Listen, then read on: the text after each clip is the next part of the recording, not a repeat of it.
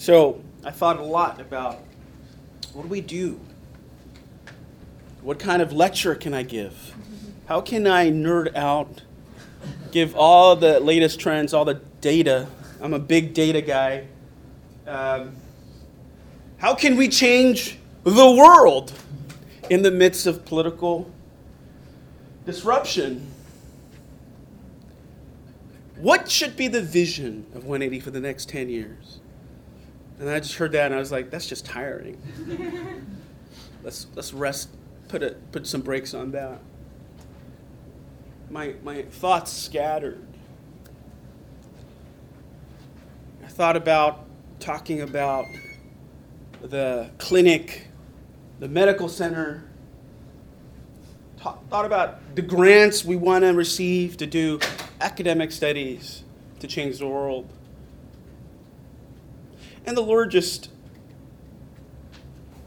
showed me an image of a garden instead. Maybe my wife is getting to me. Maybe it's just my wife. No. Because we can focus the whole week on what God wants to do through us. And we could get excited about what God's doing in our community. And I could sell you, and I could sell on what you need to do and how hard you need to run. But what I sense this season, before we move to the next decade, instead of focusing on what God wants to do through us, I think the word I got was God wants to focus on what he wants to do in you, not through you.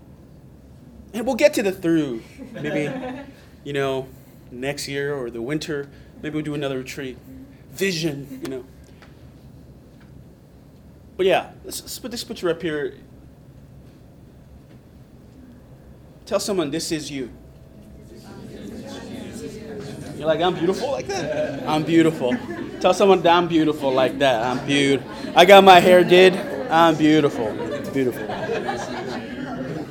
Yeah. A lot of times, leaders like myself fall into temptation to build. And a lot of times, this is not something I personally struggle with, but a lot of times what leaders in churches and corporations and even states and governments and cities leaders are tempted to build an empire to validate their name. They're empire building. If you've seen the news lately, huge mega ministries are collapsing everywhere. The New York Times covered it. The world is watching. And I wonder why all these collapses. Because they focused so much on what God wanted to do through them.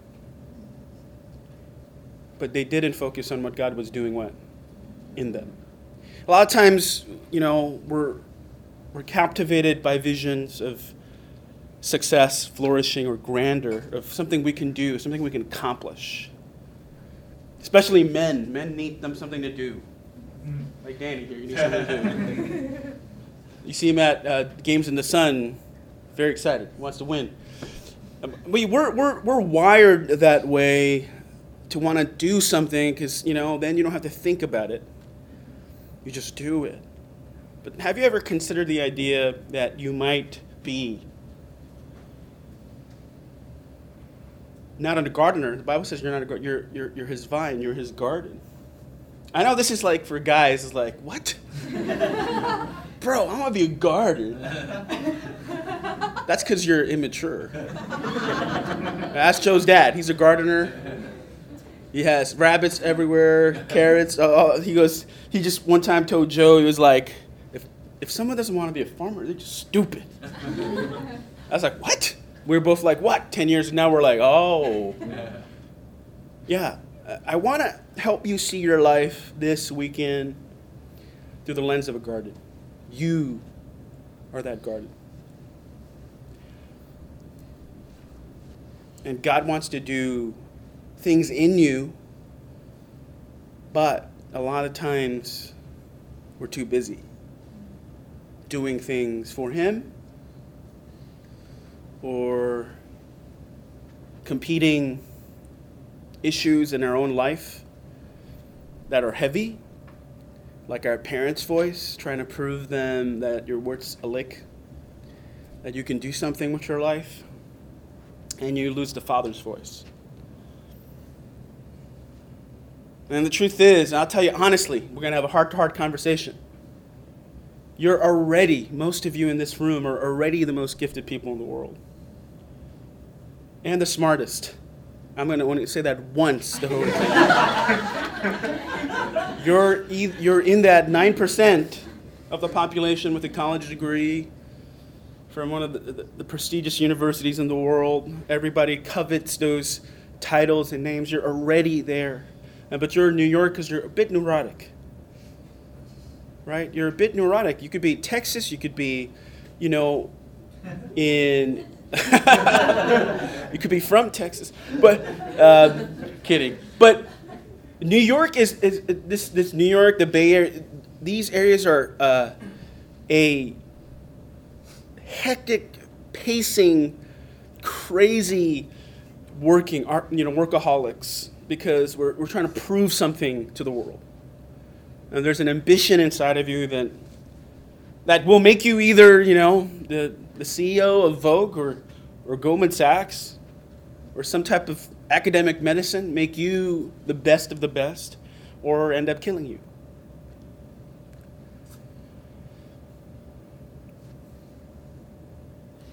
So what we want to do is take some time and find a safe place to think about what God might be doing in you. Not calling you to do necessarily something. What he might be doing. Because the Bible says in John 15 that the Father is a gardener. He tends his garden. And I've been to this garden before, believe me. This is not just like Getty Images. I've been to this garden. This is Vancouver. Keats Island, one of the most beautiful places in the world where you can see whales, and I've seen a whale. Bald eagles and birds. It's a place where leaders go to and find their soul. And this is the image I got.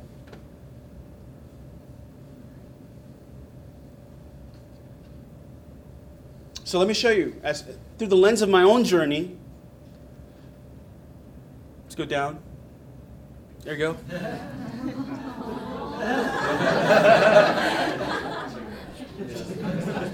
Yeah.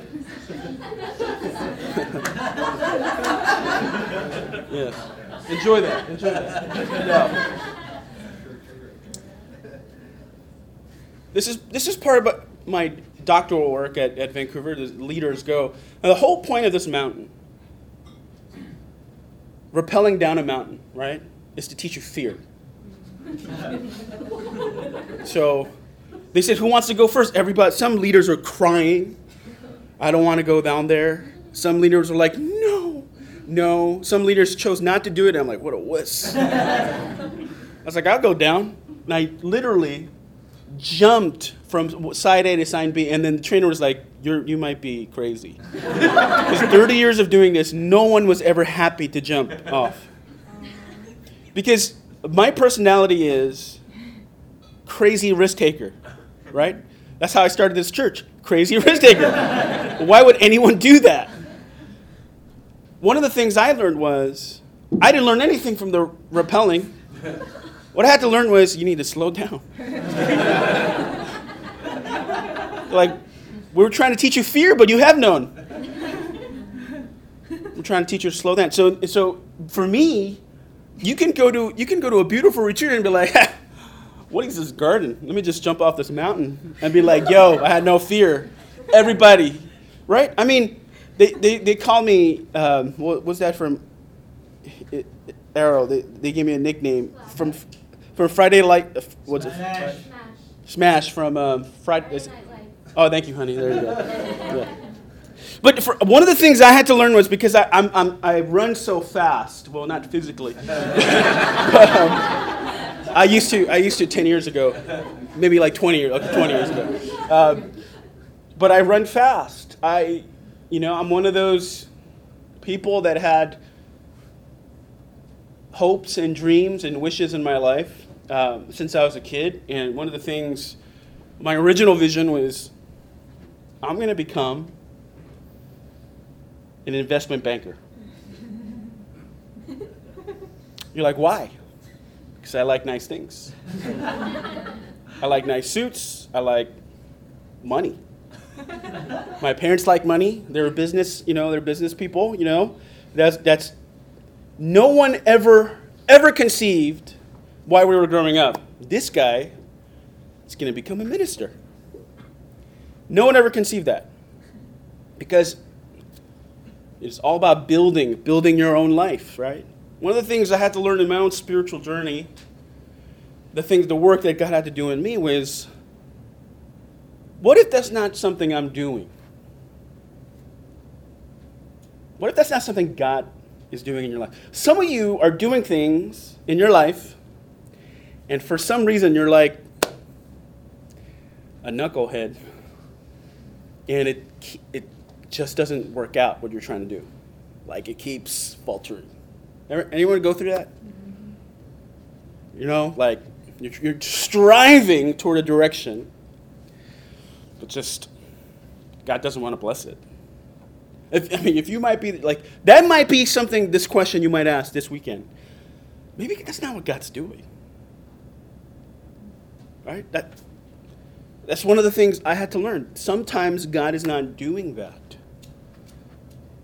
Because a lot of us are influenced. Tell someone next to you, influenced. By who? Who are you influenced by? Who are you influenced by? LeBron James. Definitely learned how to flop. No. That's why he's always calling these N1 fouls that are lies. All lies. But seriously, ask that question. Who are you influenced by? What are you influenced by? Is your vision for your life really your vision? Because God is an artist. Well, not here, but let's move down. We'll go down. God is an artist. God did this with one word. You look at Keats Island, you look at nature. How many people like rock climbing? Climbing rocks? Not me. I like to jump off them, but not climb up. Upwards is challenging. But God is an artist. So if God's an artist of creation, we look at the created order and we go, that's beautiful. Most of what all millennials want to do is travel. So basically, if you were to have unlimited resources, that's what millennials would do. No job, travel. Just travel all over the world. Live in hotels.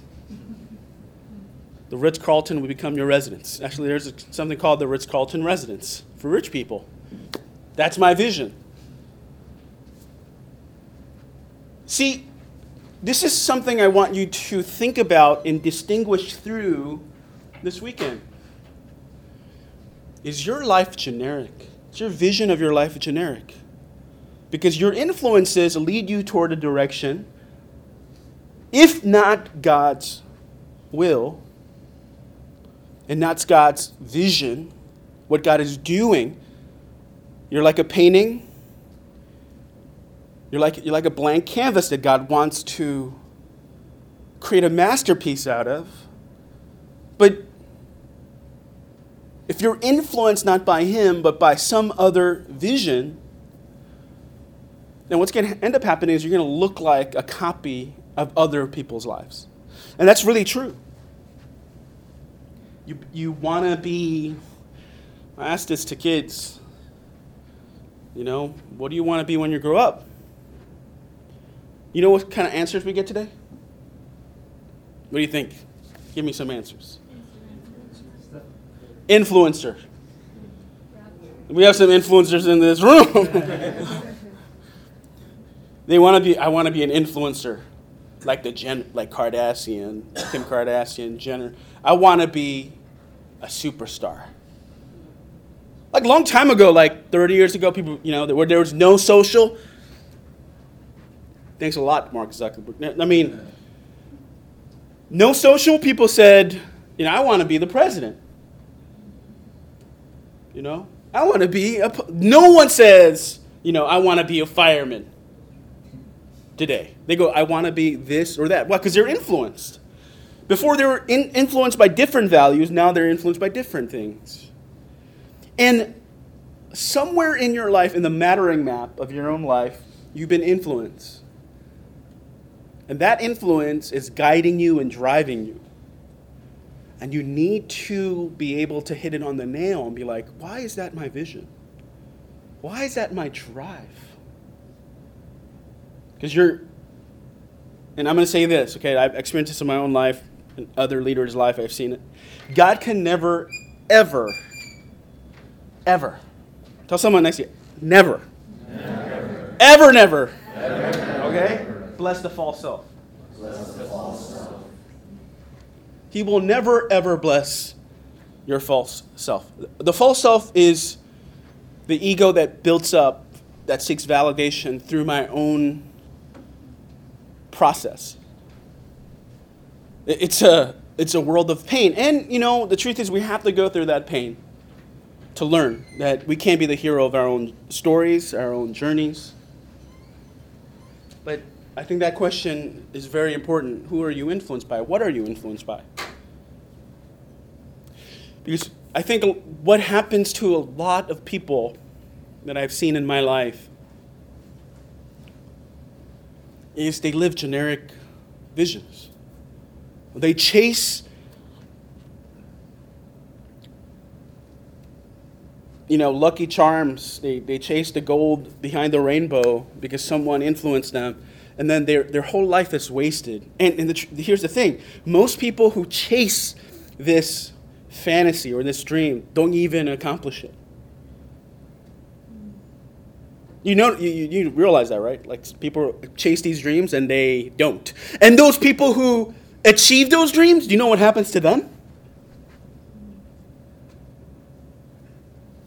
Answers? Name 5 famous people, the most famous people in this life, and think if they're happy. They're like, whoa, they're really happy. They're really rich. They achieved enormous success. And think about it. Man, they must be really happy. I could think of a couple in my head. Justin Bieber. Nathan was just telling, my son was just telling me he's coming back, Dad. God is helping him. Right? He's like, how old is he? 22? Oh, it's okay. I'm maybe older than I remember. 25?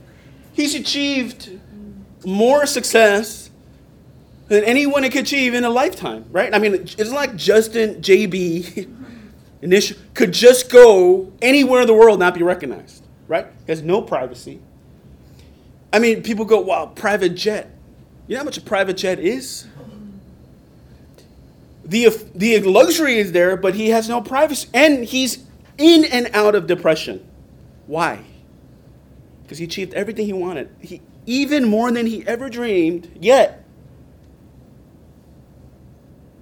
he's depressed.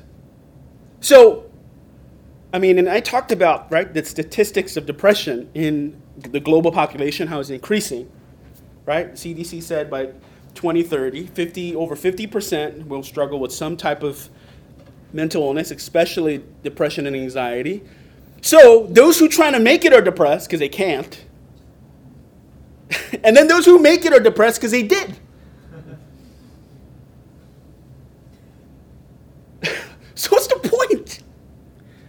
What is the point of the vision? Right? Now, my son was telling, he's my cultural theologian now. He goes, Dad, you're so wrong about all these things. You're so old now. I was like, all right, thank you for update. But now he's singing He's worshiping in Hillsong's LA. Out of all that, what comes out of it is he's now on the stage at Hillsong's LA leading worship. They're saying now that's where he finds his happiness. In the end of the day, where is joy? When God gets the glory and you get the joy. When you're not the hero. So JB is a good lens to look through, right? Like you go, no, I need to experience that for myself. Well, you're an idiot then. Because all the famous people are not happy. They have their psychiatrists and counselors on speed dial. Anybody watch Suits? Louis Litt, I pay you $500 an hour. I need you for the whole weekend. Right? Harvard Law, major partner of a law firm. And this is a fictional character, but that's the tension you see. So what are you after in your life? What's happening in you? Is the Father really the gardener of your life? Or do you have your own vision for your life? That might be causing you a lot of pain and other people a lot of pain. Because God's an artist. He only makes originals. God has an original vision for your life. And you know what the most tragic part about this is? A lot of people will miss it. You know, the Bible talks about that's what hell is. You know, a lot of people talk about hell being a place. My son's been asking me questions about hell lately because he's witnessing to a friend of his. He goes, Dad, this guy's so stupid. Can you give me some facts?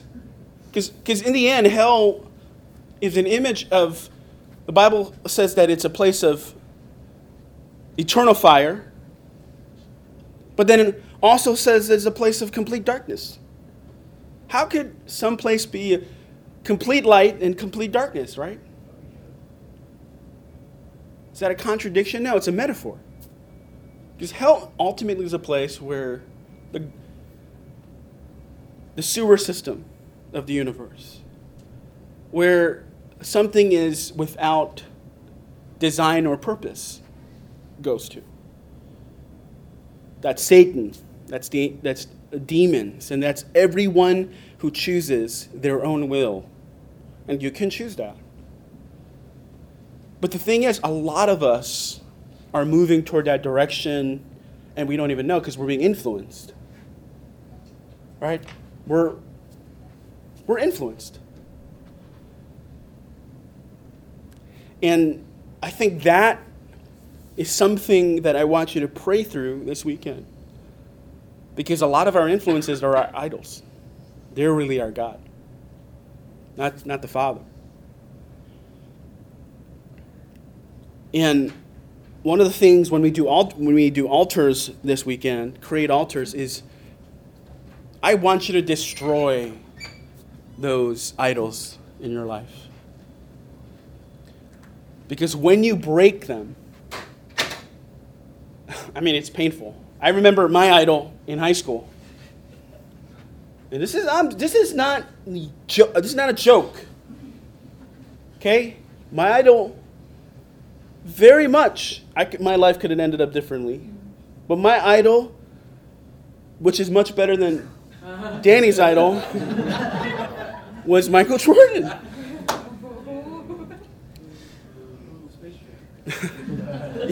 That's right, he beat the aliens. Would you want LeBron to play against the aliens for the fate of all humanity? No. He would miss free throws in the end and might do a Dallas all over again, or might lose to the Spurs all over again. He lost too many times. Okay, anyway. But like I ripped my poster. All of them. Because sometimes the influence is explicit like that. Sometimes it's not so explicit. Because these worldly values are imputed to you by culture, by your paternal figures in your life. Because a lot of times that's all we really want. We want our parents or those we want to make proud validate that we're worth something, that we're special, that we made it. That's the drive that a lot of people have. And only when those idols are broken can God begin to move. And so a lot of our lives right now have blocks, barriers to growth. They're like, if you looked at a garden before, there are tons of pests and things inside of us that's preventing flourishing, for God to work and move and change us. I don't know what those things might be necessarily, but you might have some idea. And with prayer and contemplation, you might be able to discover what they are. Because what this retreat this weekend is about, it's not about dictating what you should do for the rest of your life. It's really just about direction. I don't have an agenda necessarily. Be like, I want you to do this for me. Well, I do need you to cook food because we need to eat, but that's about it. There is no other agenda, right? Because the agenda could be, well, this is the vision. Buy in, and I could sell. That's not the point of this contemplative retreat. It's to give you direction about your hopes and dreams and even pains. And how do we root out certain tears or influences that's destroying the work that God is doing in your life, or blocking the life of God to go in your life? Because trust me, the vision that God has for your life is so much greater than the one you have for yourself. Because He's the one that created you, right? I know you guys, I told you in the beginning you guys are smart, right? But you're stupid compared to God.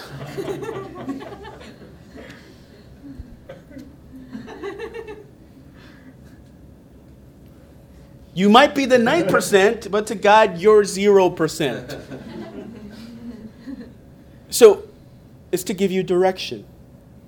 It's to focus wholly on investing into the work that God wants to do in you, not even so He can do work through you. The goal is not even the through, it's just in, to direct that portion. So I will be master gardener, though I know nothing about gardening, maybe just metaphorically. But it's about giving you direction. It's just being here and having, sometimes when we're going to go to the park today, near the lake or the beach, is to have walks. And sometimes when you walk and pray and think and talk, it's the best place to think through those barriers in our lives, the weeds in our lives, the tares in our lives. We just want to be here directing the work of God. No agenda. No selling. That's the heart behind what we want to try to accomplish this weekend. But look at all the beautiful things that God does. Move down. God is an artist.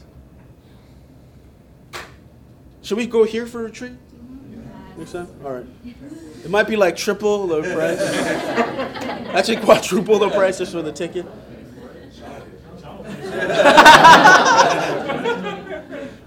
Okay, we'll just refer everyone to a Sapphire card, and you can. And 75,000 points could get you a free plane ride. Yeah, God's an artist.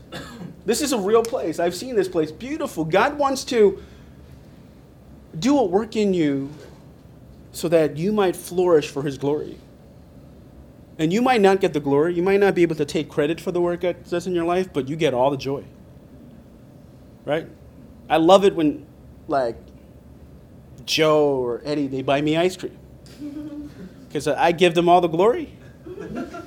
but I get all the joy. And I go, can I have some of your ice cream too? I finished mine. So God's an artist. So next picture.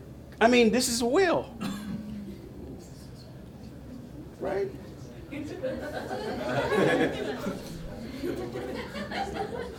I mean, God is a master artist. If you looked behind your name tag of the clothes you're wearing,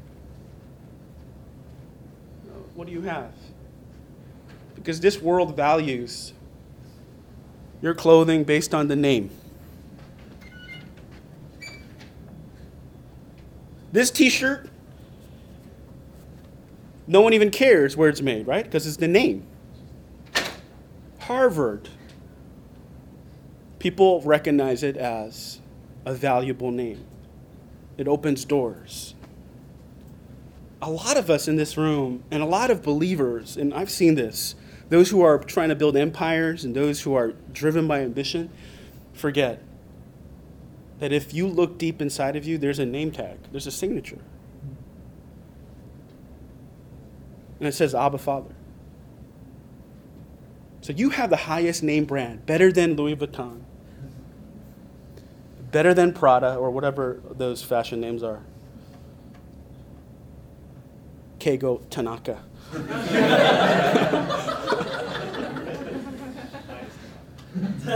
From Tokyo, made in Tokyo. It's actually a lot more boring than it's in Chicago, Illinois. A Midwest city. Midwest wannabe city. No, okay. But I don't know why I'm dissing cities today. Or states. Said Texas. That was bad.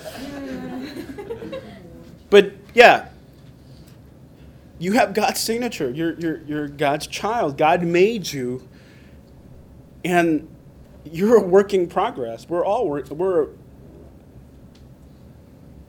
Bible says that we're masterpieces, but the thing is, a lot of people don't see the work, the masterpiece in their lives, because they don't cooperate. You know, people have asked me, how'd you get to where you got to? How'd you get there? What did you do? And this is my answer, as a lens through my own life, slowing down. Rather than focusing on how much God loves me, which is very critical in my development, as just a friend along the journey today, not as a minister, not as a doctor, not anything, but just as a friend along the journey with you, we're all on the journey with Jesus, is I 100% am committed to God.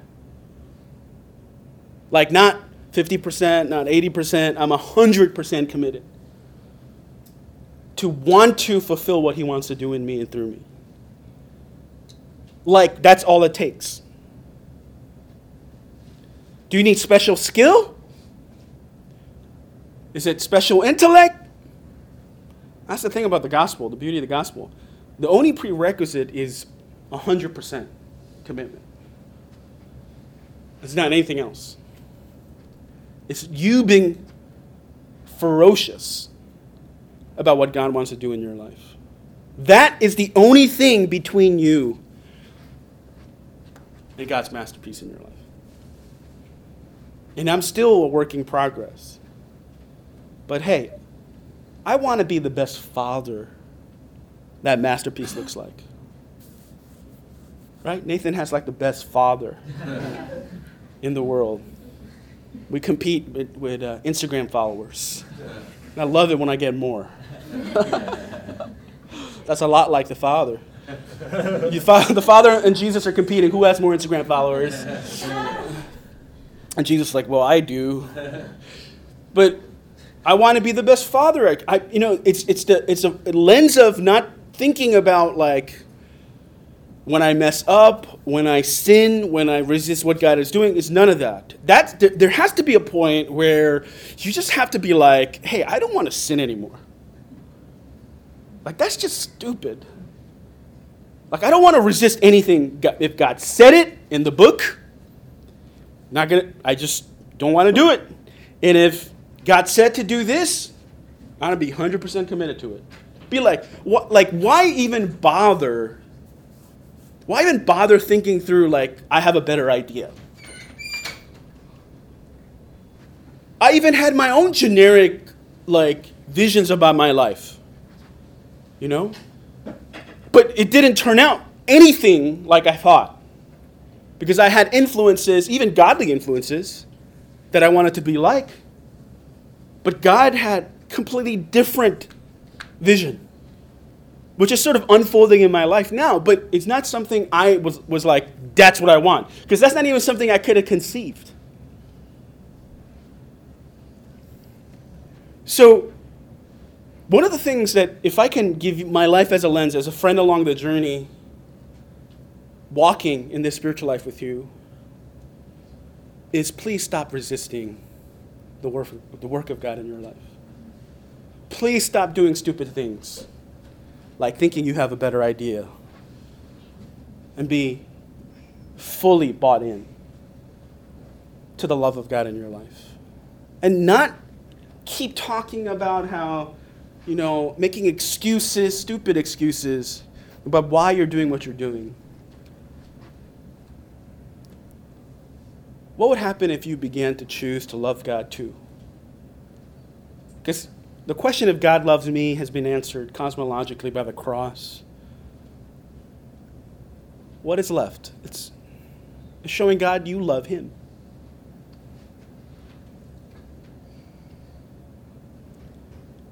What would happen if you decided to run in the direction where you said, I'm going to love God with all my heart, all my soul, my strength?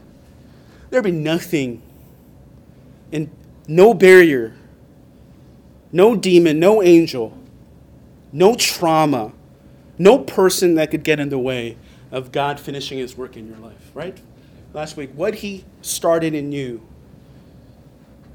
my wife picked this up, will carry into completion, which was the name of Stephen King's book, Carrie.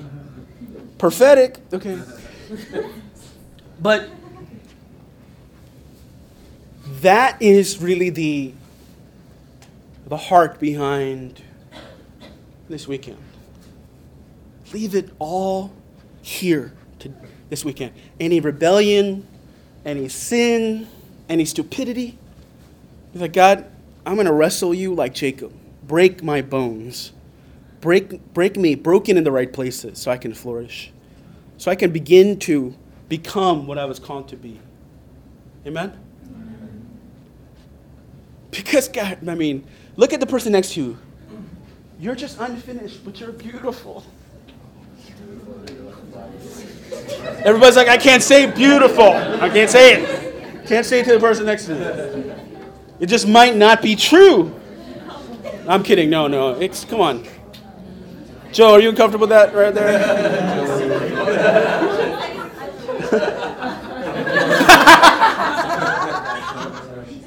You might be a killer whale. That's true. But let's go down. So, beautiful birds. Let's touch it.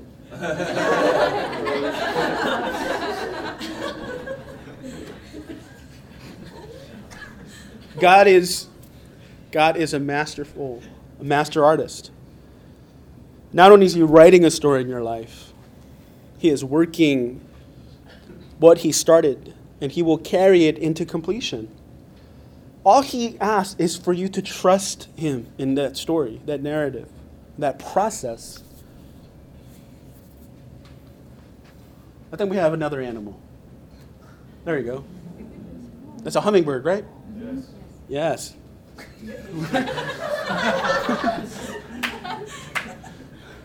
I would be a good hummingbird. But I wouldn't be able to fly. All right. So move down. All right. So, why we have to slow down It's one of the things I learned at Keats Island in my life, to slow down.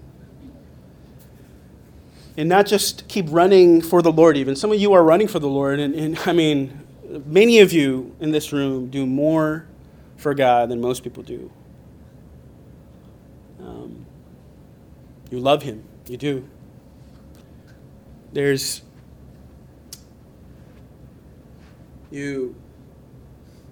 Many of you do so much.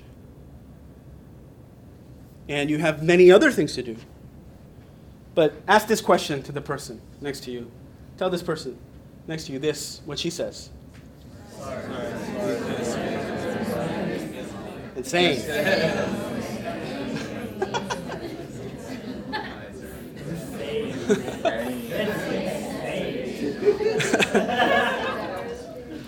Here it is.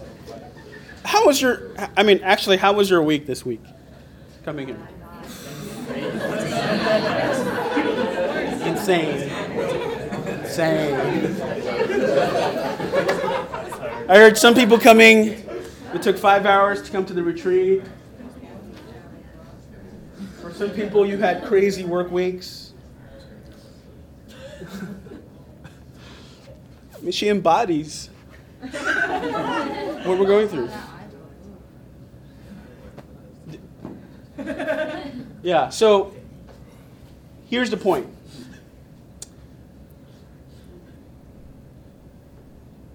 Some of you are already going through something or trying to go to something. Those are the two tensions that we have in our lives today in a metropolitan-driven culture. Some of you are going through something that people don't know, and it's hard for you. Really hard. Trauma, depression, wounds, betrayal. I don't know what they may be, but the Lord does. But in spite of going through things in your life, you're trying to make birthdays, meetups with friends, job-related things. For me now, she goes to Boston. Boston could be boring. I just another. 3. Count. Well, I said Boston could be boring when you're alone. It could be fun with other people. Just boring. But yeah, I mean, you're always going through something. So what are you doing? You're rushing. You're rushing through. Right? The perfunctory nature of life is that I'm a social network, not like the internet, but I'm a social network. I have relationships with my family and my friends and my job and my school, and therefore I'm connected by a web of relationships. Therefore I'm trying to make something, but yet I'm going through something. Someone's rushing to get there, to get over this and that. And we become almost driven by efficiency. And how many of you remember what this week was even like? Right? You're just trying to go through it and get to the retreat. But that was a challenge. But here's the facts. Move down.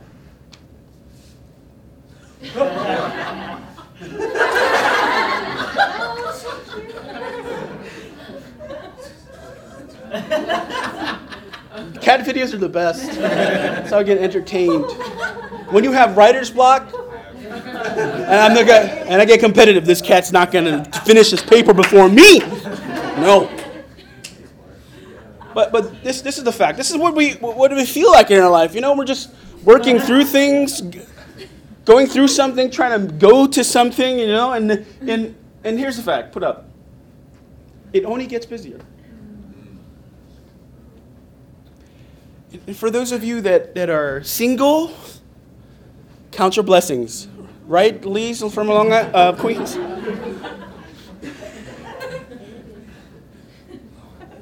My wife asked me, don't you want a third? I have meanie, miny, have to have no mo. No mo. Some people said, but you had a prophetic vision. I resist that vision. My wife was like, but Josh would be such a good older brother. And I said, do you know what happens to the middle child? Sorry for those of you who are the middle child. God bless you. May therapy be with you. No. But the fact is, it only gets busier. You think you're busy now? Move down. Wait until this happens. Then you'll have a baby. And then you'll get no sleep. And then you'll get a family, and there'll be a check mark. You know the verification mark about life? Ooh, I have a family check. Then after you have a family, you'll have birthday parties. And then you'll get a goldfish, and they'll die.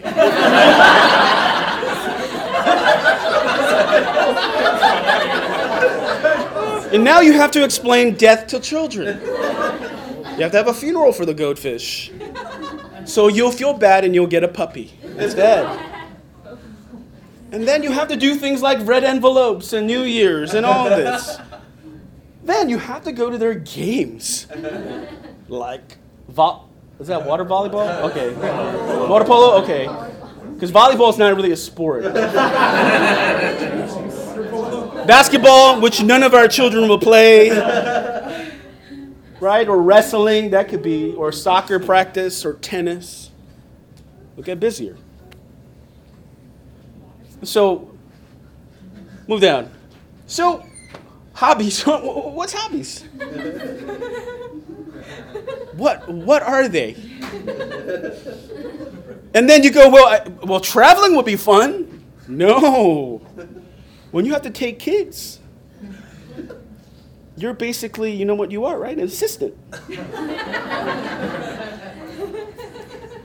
You're assistant to them. You're an assistant. You do what they want. Everything is catered.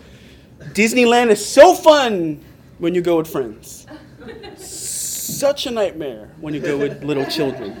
We even lost Josh one time in Disneyland. That was scary. But it gets busier. It really does. The pace of life does not slow down. You go, so you think you'll have a hobby? Nope. Your hobby is trying to get 3-4 hours of sleep before somebody wakes you up or comes on your bed.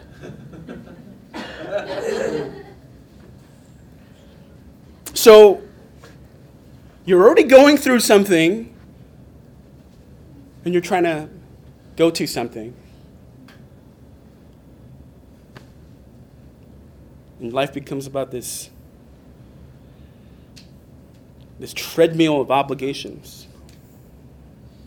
Then you wonder, what is the point of life?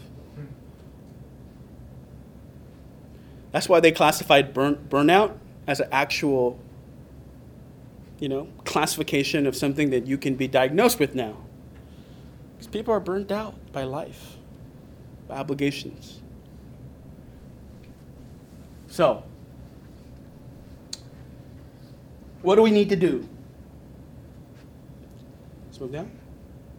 Dallas Willard, philosopher and writer of spiritual formation. If you can get any books on Dallas Willard, and you're serious about getting this life in you, the work God wants to do in your life, get any book by Dallas Willard. The Divine Conspiracy, many other books explain the kingdom of God better than anyone I've ever written.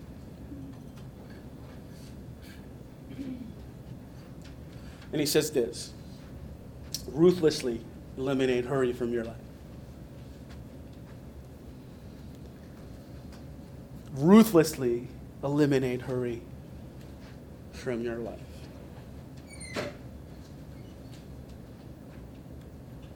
That's the point of the retreat. To eliminate hurry. All the errands you were supposed to do, all the laundry you were supposed to do, that's not done. Now you have no clean clothes. Don't smell tomorrow. But he says, the point of allowing God to work in you is to ruthlessly, meaning it's a violent act of deliberation, of choice you have to make about your life to stop this hectic, crazy pace and to slow down. Slow down. Because we're not human what? We're human doings. We talk about this. A lot of us are just human doings, not beings. How are you being? How's your soul? We're human beings. Jung said, hurry is not the devil. Hurry is the devil. You could go on vacations. You can go on dinners.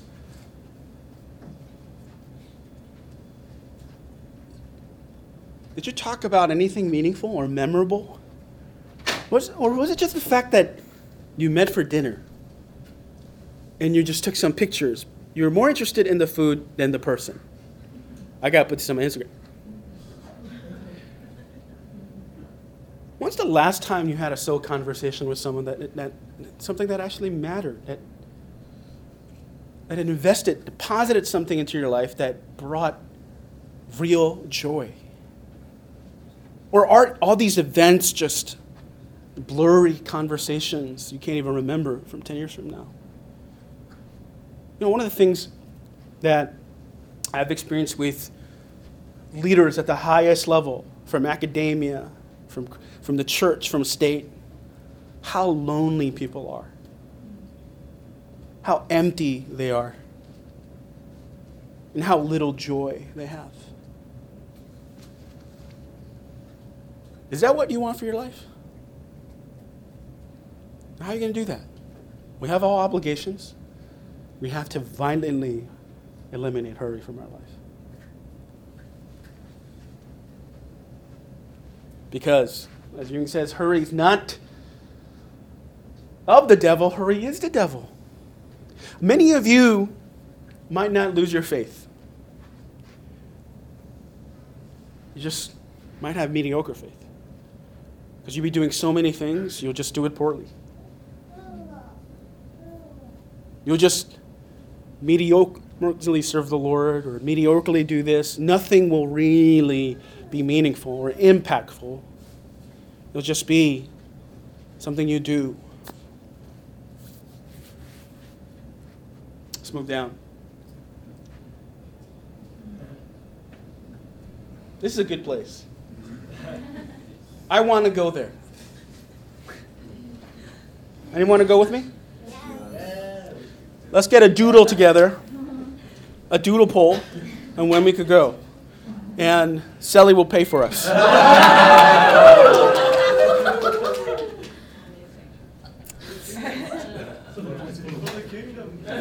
Here's the thing. Okay, in 10 years. Here's the thing. There are remarkable achievements people achieve in their lives. You go to medical school and you go to school for 10 years and then you become finally an attending physician. Right? Like Haley put up an Instagram post, "We're proud of you, Appa." You know, and card saying surgeon, you know. And we're trying to celebrate that moment. Guess for how many months? The whole year. We cannot get our schedules together to go here.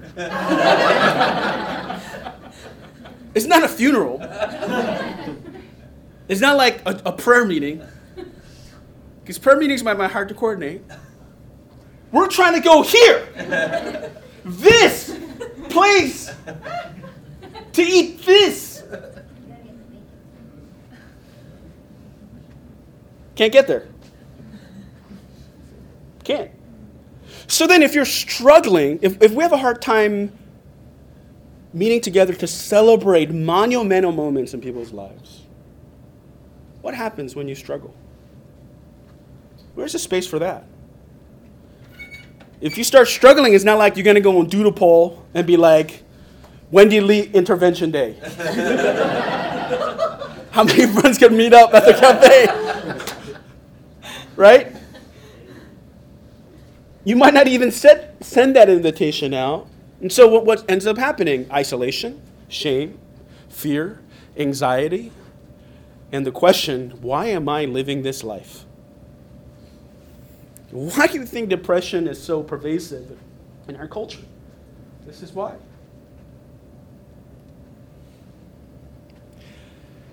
Sacred times, sacred places, sacred people. That does not happen accidentally. It has to be intentional. It has to be deliberate. What is going to make a difference in your life for you to become that picture that God has for your life? The great artist is painting? Let me tell you the statistics, because I know them. It's not going to be whether or not I'm your pastor. For all you know, God could call me to be a missionary to Shanghai or the Middle East tomorrow. You're not really, are you? No. Now, statistics shows leaders, they influence you and shape you and help you, but that's not really going to be why the catalyst for why you get there. Great churches have tons of people that are really just busy.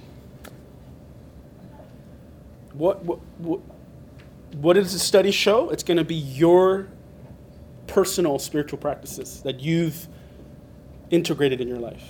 How you choose to make space for God and others. It's going to be the main determinant if you become that masterpiece. And that's not something leaders can choose for you or your friends could choose for you. It's something that you have to be like, this is going to be deliberate in my life. The spiritual practices in my life that I'm going to integrate.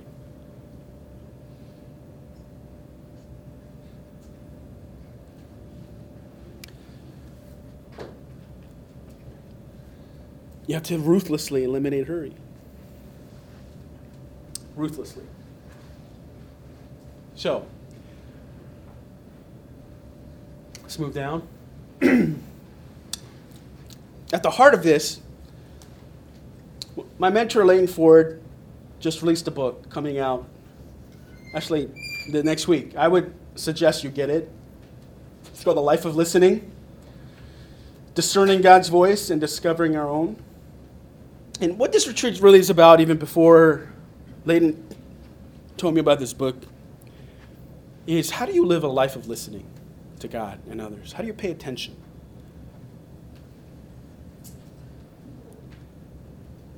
It's all about paying attention to what God is saying, what God is doing. And that's what I want you to do. Develop a life of listening. Because a life of listening will do more for the world, for 180, for our city, than any vision I can cast.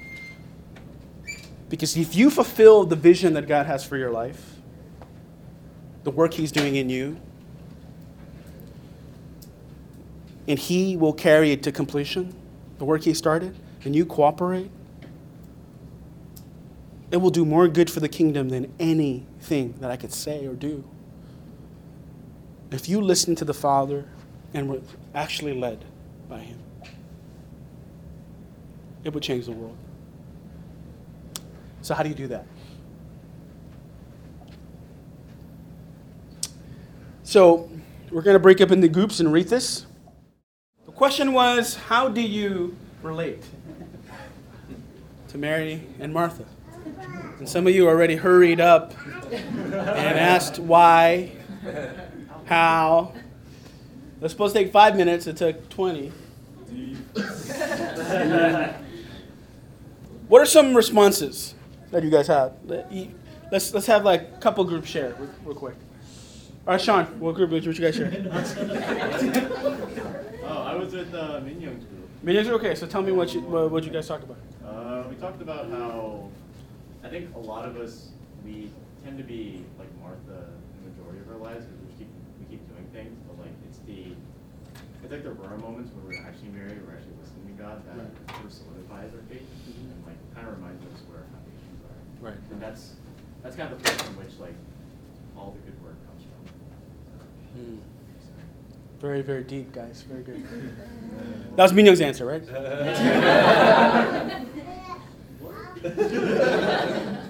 Michelle, what you guys have? Oh, you want to share it first? Jenny. Good, Jenny. Good. Yeah, we're basically mostly Marthas, very type A people. Type A people. Who need a break. Need a break. Yeah, we're trying to be more like Mary. Mary. Like work ourselves to burn out. I can see that in this group.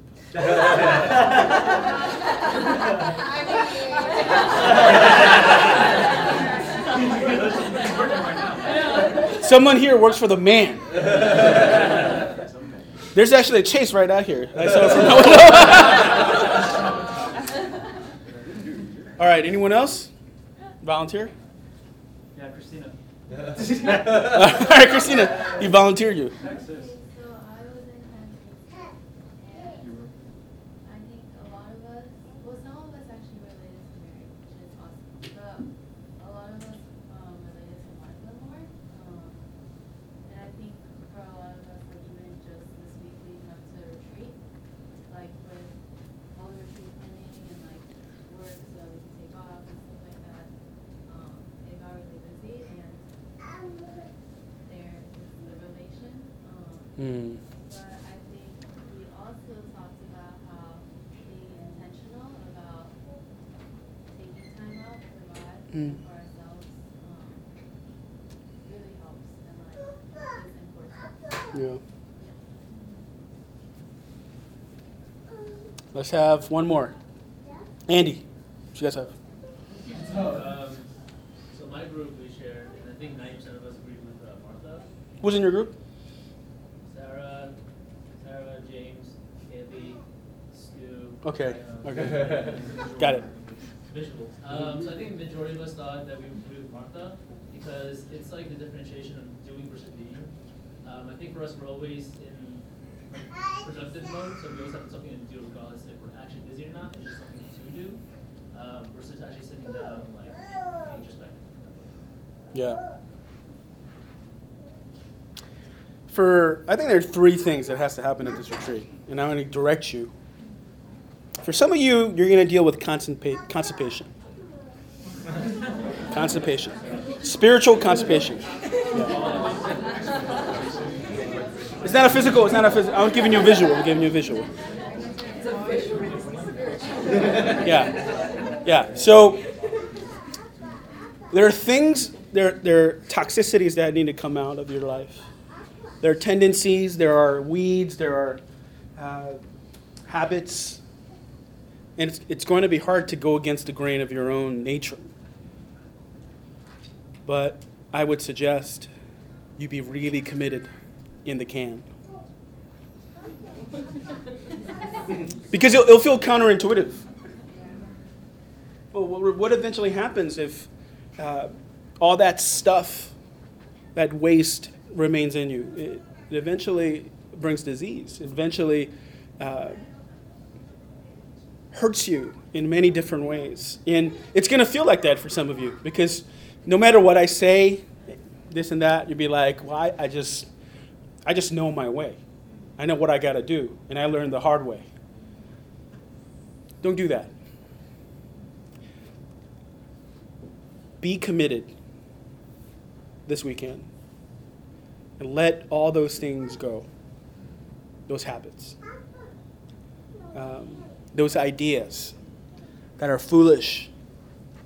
Not because you thought of them, but because God doesn't bless them. And submit to his hand, okay? Because you have to be empty if you want to be, filled.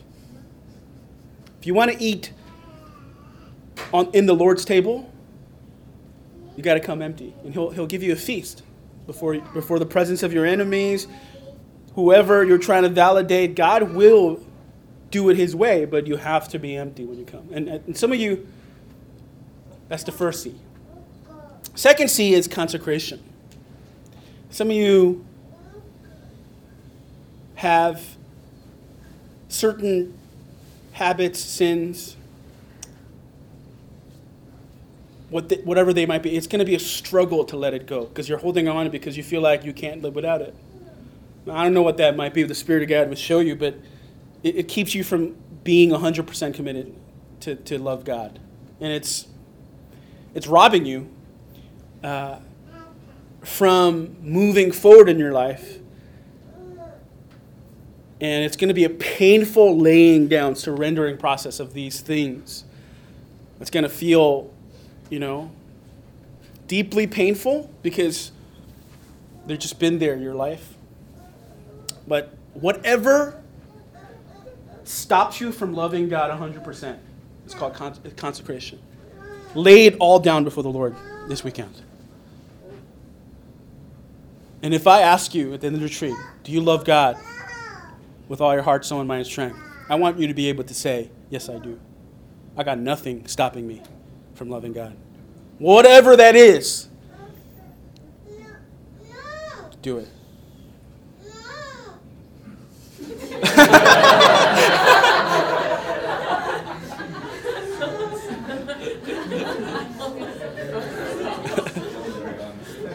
Do it anyway.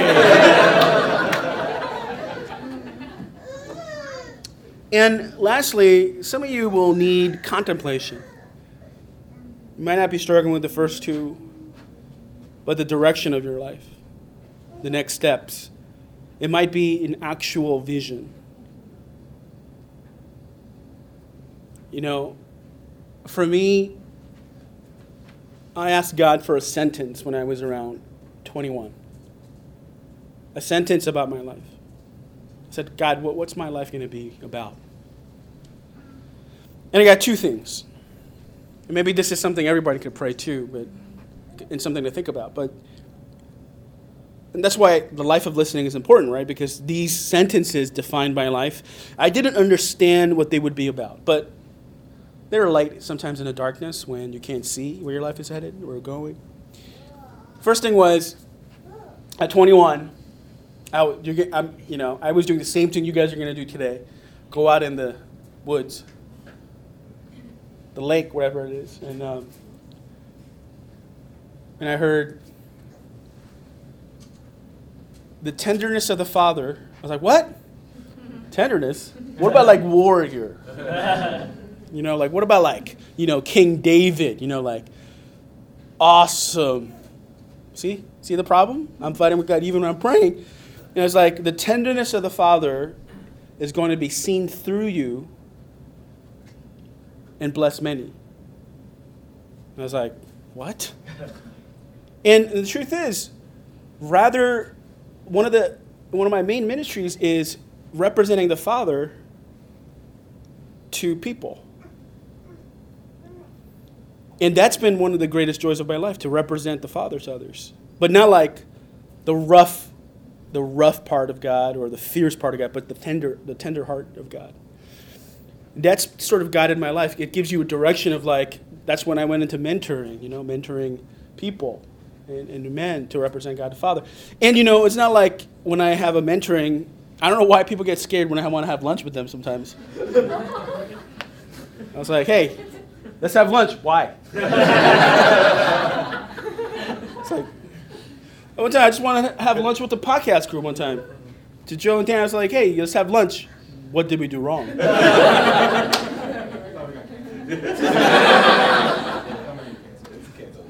It's canceled. I was like, I just want to buy you guys. I just want to buy you guys meat. They're like, no, you don't. This podcast is completely canceled. What are we doing wrong? What are we doing wrong?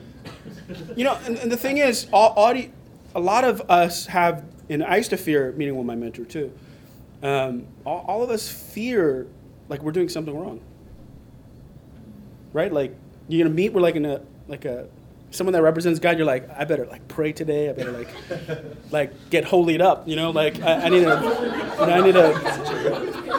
to get prep this so that it'd be like, oh, how are you doing? I remember when I was in high school, my mentor said, so how are you doing? I said, well, I need to pray more, and I need to read my Bible more, and I need to evangelize more. Because it was never enough. And so that ministry of meeting with people and being like, how are you doing? Just eat, just be there, be present, sort of guided my life. And it gave me a lot of joy because, that is missing in the church. And there's parts in the body that's missing, ministry is missing, because a lot of us don't know that's something God is doing in our life. Right? All right, one time, Harris, we met up and I said, Harris, you need to play to win. Right? Those are the times. Coaches, fathers, mentors, they come and they gently give you direction. You see, dominant fathers hurt you. How many people have dominant fathers? Don't raise your hand. We'll grieve later tonight. We're doing a grief journal later tonight. But, yeah, dominant fathers hurt you because they make you an image of themselves to get the validation, right?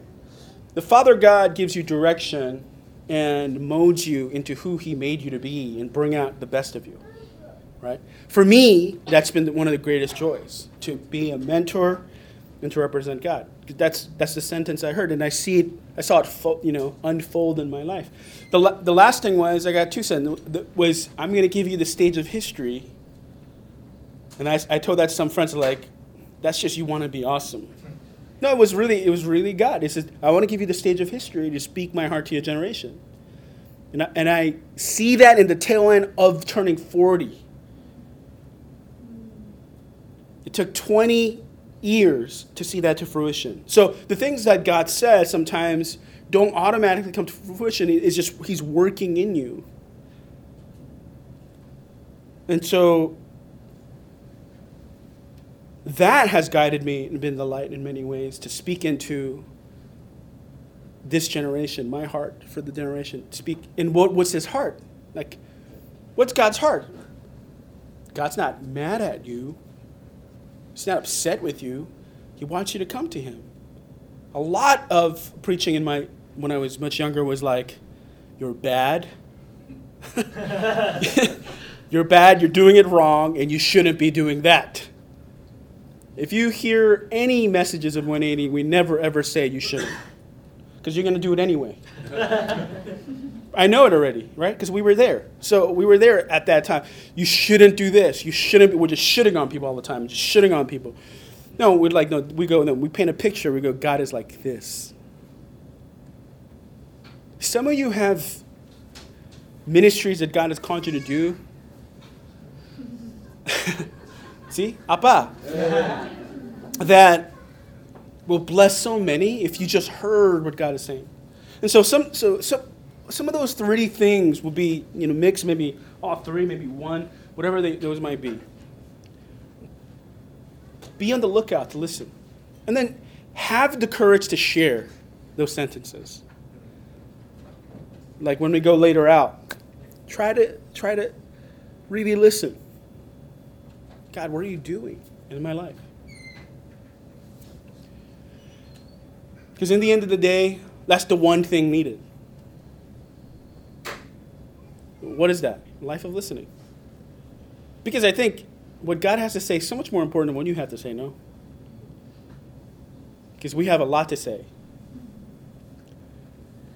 And I think that's part of the spiritual life that a lot of people neglect. Listening, because, and I said this many times, God is more interested in you flourishing than you are. God is super committed to creating a masterpiece. I'm more committed to my son's success than he is. Whatever he wants to be. And, some people are like, well, he wants to be a rapper. Well, let's do it.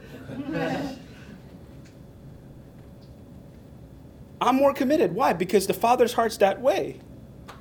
And I really pray that is imprinted on you this weekend, that God's heart for you and his commitment towards is greater than your commitment to him. So if you met him halfway, even 10%, amazing things could happen in your life. So let's pray. As we wrap this up, I'm going to just read this to you. So, how are you cultivating a life of listening? You got to cultivate sacred places, sacred times, and sacred people. Today, we have a sacred time to eliminate hurry from our lives, and we're talking about things that matter to us, things that matter to your life, your hopes, your dreams, your disappointments. We're going to have sacred places. We're going to go out where, like Jesus went to the hills to listen to the Father. And later, we'll have sacred people listen to our story. So, Father, we want to pray this weekend. A lot of us are like Martha.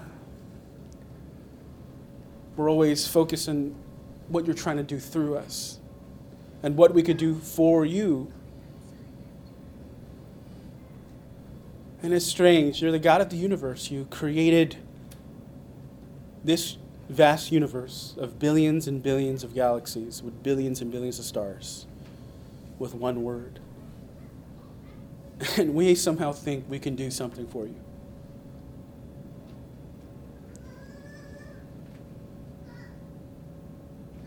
When your heart is to do something for us and in us.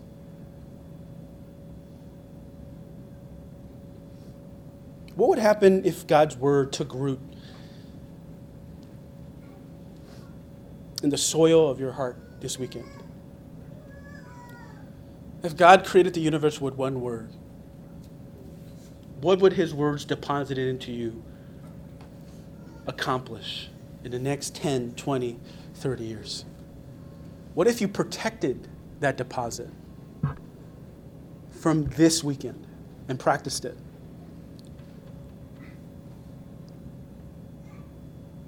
What are the beautiful things God could cultivate in your life?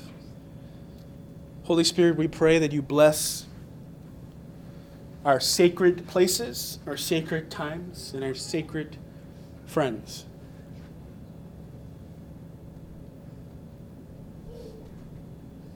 So that the work you want to do in us could be accomplished this weekend. In Jesus' name we pray. Amen.